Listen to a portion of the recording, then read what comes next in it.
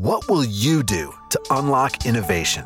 In today's fast-paced world, innovation might not be enough. Tomorrow's pioneers of change will need to be agile, able to adapt, and committed like never before. Your host, Sana Vinding, invites you to listen in and join business leaders from around the world as they share their visions for success in our future business challenges. Welcome to Mind Innovation. I'm your host, Sana Vinding. I'm always excited to learn. And in today's podcast, we're going to talk about how to foster innovative thinking and the challenge within organizational development. I want to welcome Charlotte Allen. She has over 20 years of experience within leading change, organizational development, and innovation. And she's the CEO of Rebel Successful Leaders. So welcome, Charlotte. I'm really excited about our chat today. Thank you so much, Sana, for having me. I'm really excited about minding innovation as well. Yeah. So let's start here. So where does your passion for organization development and innovation come from? Right. So for me, the passion around organizational development and change and innovation comes from seeing so many wonderfully creative, brilliant people in primarily the STEM fields feel so unsatisfied with what they're being able to deliver, right? Yeah. So I feel as though a lot of times the innovation is amazing, the ideas are amazing, and they just don't launch, right? They don't get momentum, they don't move forward. Organizational change and innovation still fail at a greater than 70% rate. So as a human race, we have not figured that out. And I really, truly am passionate about helping people get to that 30% that succeeds. Yeah. So is it through looking at success stories or pilots of how innovation has success, or do you also learn from the failures? Where is the biggest learnings in this process? Right. So I think, of course, failure is important. And honestly, failure is not something to be feared. Failure is a learning. It provides us with learning. So failures are important to see, but also successes. And I would say that something in the STEM field that I've noticed is that so many people are so good at whatever their sort of expertise area is that they often overlook or go beyond the people parts of what change and innovation should be. So that is really where I focus. So can you share an example of what that looks like? Sure. So I have a client who is going through, let's call it digital transformation. So an IT project. They have a technical solution on board. They are moving through that, timeline, moving through their, matrix. They are implementing their solutions. And then what happens is that they end up doing a lot of what we would call fire drills. They end up getting folks upset, or people across the organization aren't sharing, or people say they don't know what's going on, or people will say, I'm not sure I'm on board with that. So then what happens as an organization, their projects stall. They end up spending more money in delays. They end up totally blowing by their timelines, right? And it's not for the fault of the technology. Usually is the culprit. It's really the fault of, let's engage my people. Let's get the ideas from a collaborative perspective from my organization. Let's win their hearts and get them motivated for this organizational change that we're moving forward and how that affects them in their part of the organization. So that's really the turning point. It can save organizations money. It can save time. It can truly foster that collaborative spirit, which I think not many people can put a dollar figure against, but it definitely helps with speed of execution and distraction. So does that touch as well that you're working on, or you're evolving, the company culture as well? Mm-hmm. Culture is a very, very important aspect of this. So the company culture plays a critical role, as we all probably understand. Culture is king or queen, right? Depending on what. And culture is super, super important. So it is important that we understand what each cultural element of an organization is all about, because that is typically where you find your nuggets of transformation for that organization. Yeah. So what have you seen? Because with my experience, that's the company culture, that's how you trust each other, it's how you communicate, it's all the different teams. But you also have the background, we're all different. And that can be we're coming from different parts of the world. So we communicate differently based on either the culture we grew up in, or it could also just be the family that you grew up in, right? Do you actually have a big voice? You don't say your opinion, right? So how do you go in and help an organization to make sure that they listen to all these different areas and build a healthy company culture? Mm-hmm. So I will say I've worked both in a global organization where we have a multitude of different global cultures, and we struggle to all come together. And I've also worked within organizations where, you're primarily within a country or your commonalities are larger than your differences. And quite honestly, the facet that I focus on is really as people, as an individual, we each bring or have the opportunity to bring something unique that only we can bring, right? And if we are, as people, able to bring that forward, we are more engaged in our work. Yeah. Okay. So it starts with what's our uniqueness, and it starts with our abilities to feel good about bringing that forward. Okay. So if you can get an organization to understand those two parts, then it's really about, okay, now I have a team of like 10 or 15 people working on an initiative who are all unique and different, who are all bringing something unique and different. And then how does the leader or does that team work to sort of not squash any one of those very unique ideas? And that is, I don't believe that's something we're teaching. I don't think that's something we're teaching in business these days. No. So, yeah. But what I've seen is also if you get, not everybody wants to get too personal, but if you can get a little bit personal, right, that builds more trust in a team. So you have a little bit more in common, or you know what's going on at home, or you know what's happening in their private life. And it is, I think, when you go to work, either if you're remote or you're in the office, it's still your second family, right? Because you are hanging out with them a lot. You spend a lot of time with those folks, and trust is key. Understanding something about the people that you're working with is critical. Without delving too much into, a vast, hours of conversation every day, right? There are still elements of how we relate to people as people that I think we absolutely need to focus on, to your point.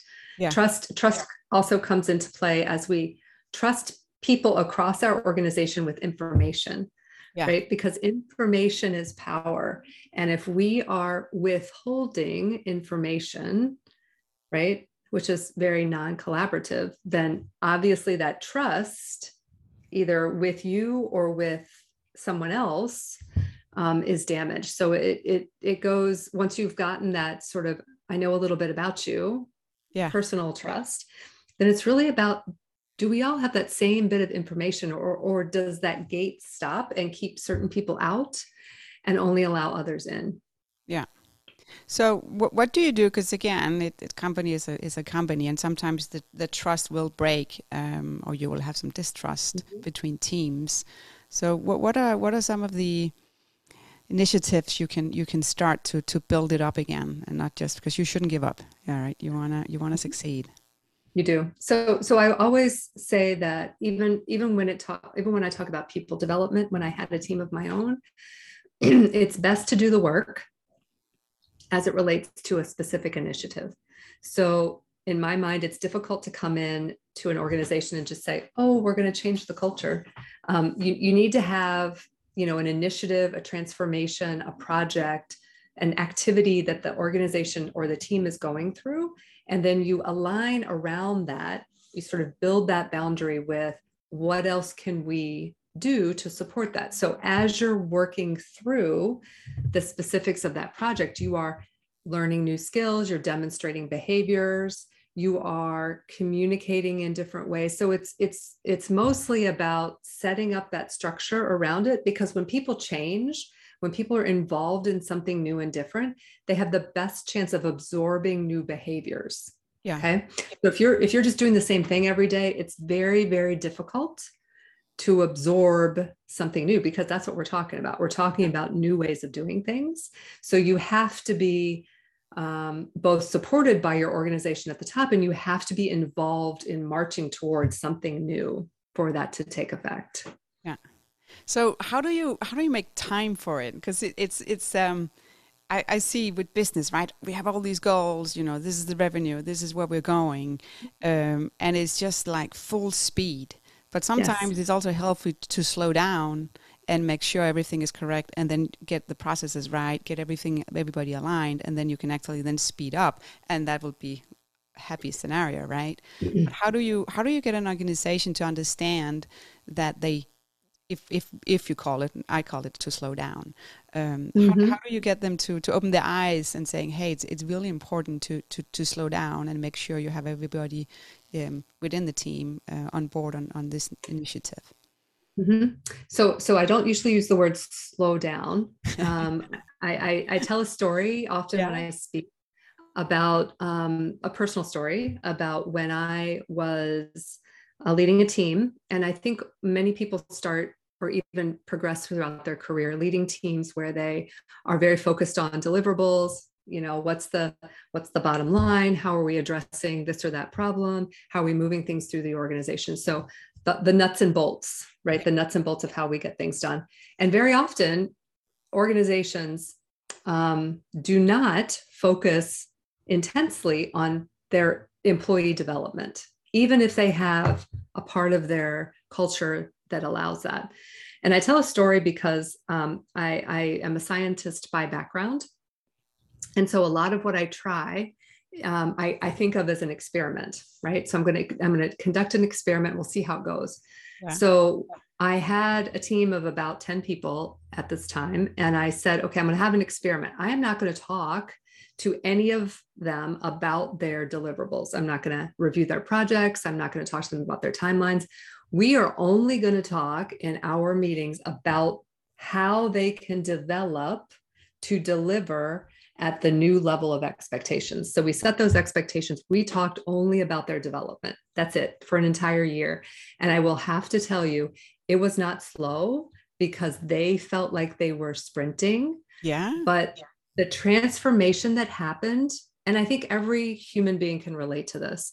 When you have a person, especially at work, who invests in you as a human being, not for the benefit of their company, but so that you can become better at who you are and what you do, that kind of an investment pays dividends, because you're like, wow, that's cool. You're talking to me about stuff that's going to like help me in life, right? Yeah. You're investing in me. So it becomes easy for them to do their development because it's related to a project. It becomes natural for us to talk about it because they are transforming as we're working, and their engagement and their value goes way up. So that experiment, which I thought was going to start out to just be a few months, ended up being my approach forever. So I would say that I would say it's not a soft skill, because that's a word that is often associated with these kinds of things. Yeah. I would say it's not slowing down.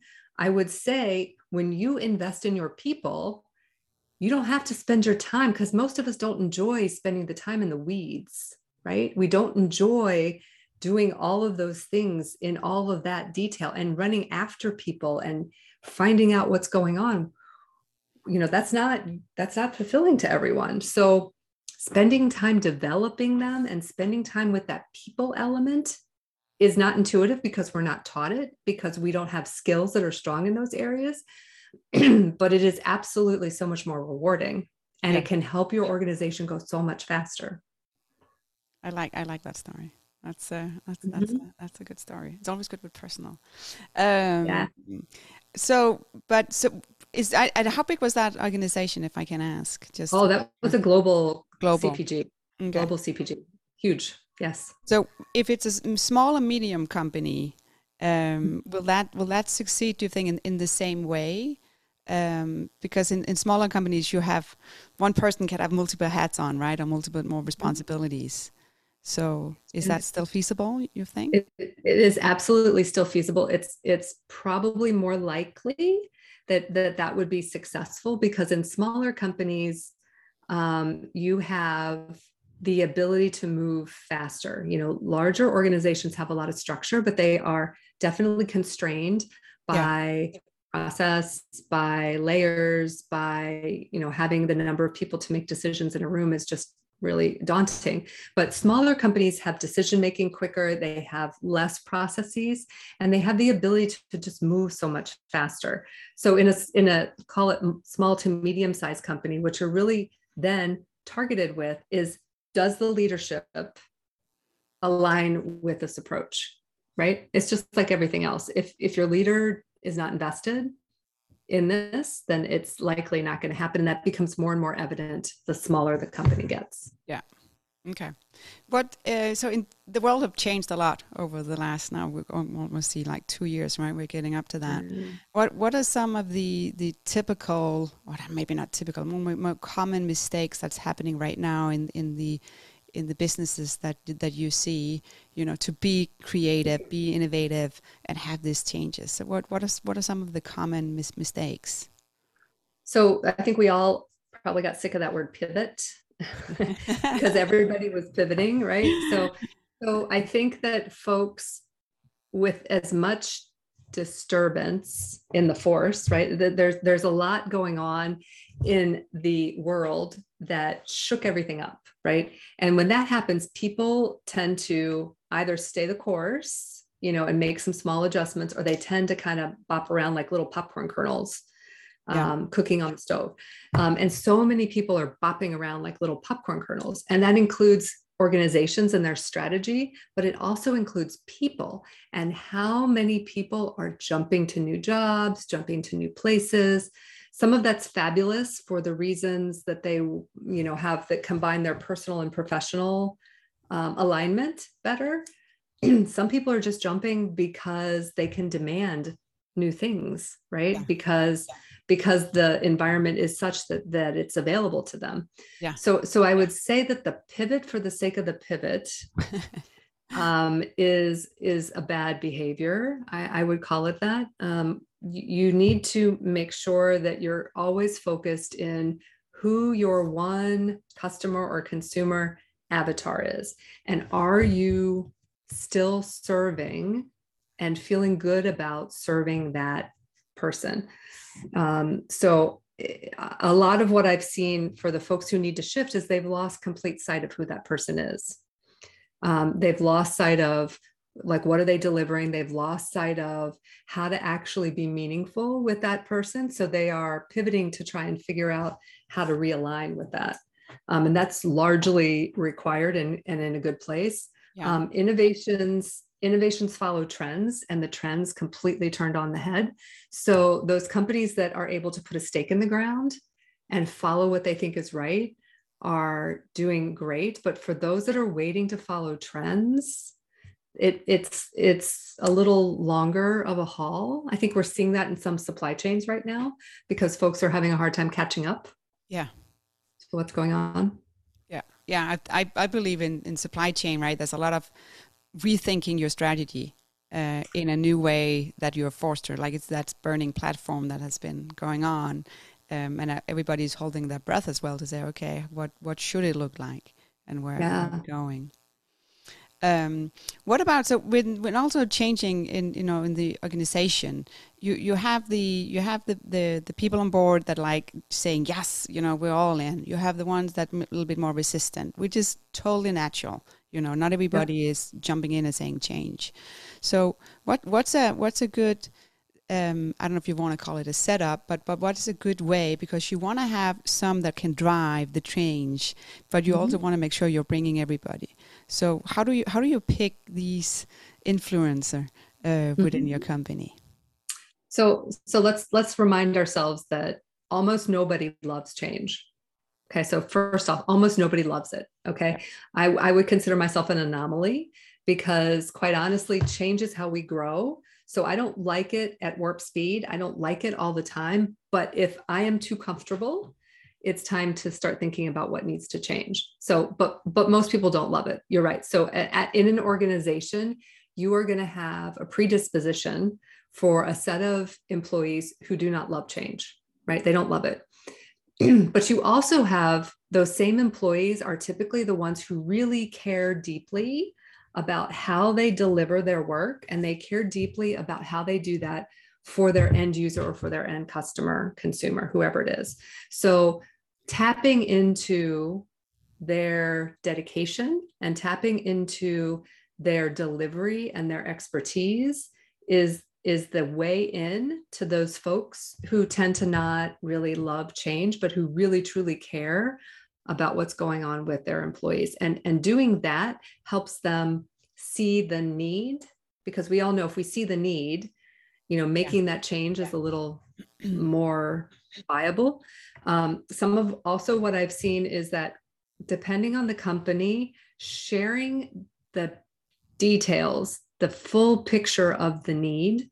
Sometimes that's financial, sometimes it's information, sometimes it's data that only gets shared within certain subsets within an organization. Sharing that broadly is really important to build a case for that group who tends to be resistant, because often they're resistant because they don't have it. Yeah. Right? They're resistant because they don't know. And because they do care so much, it's hard for them to make the leap without it. Yeah.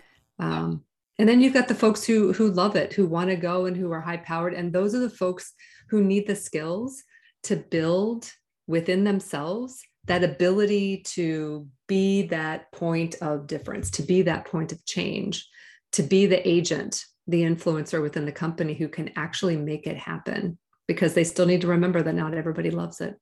No. I've seen, I think at one point where I had one that really didn't want to change or follow the process.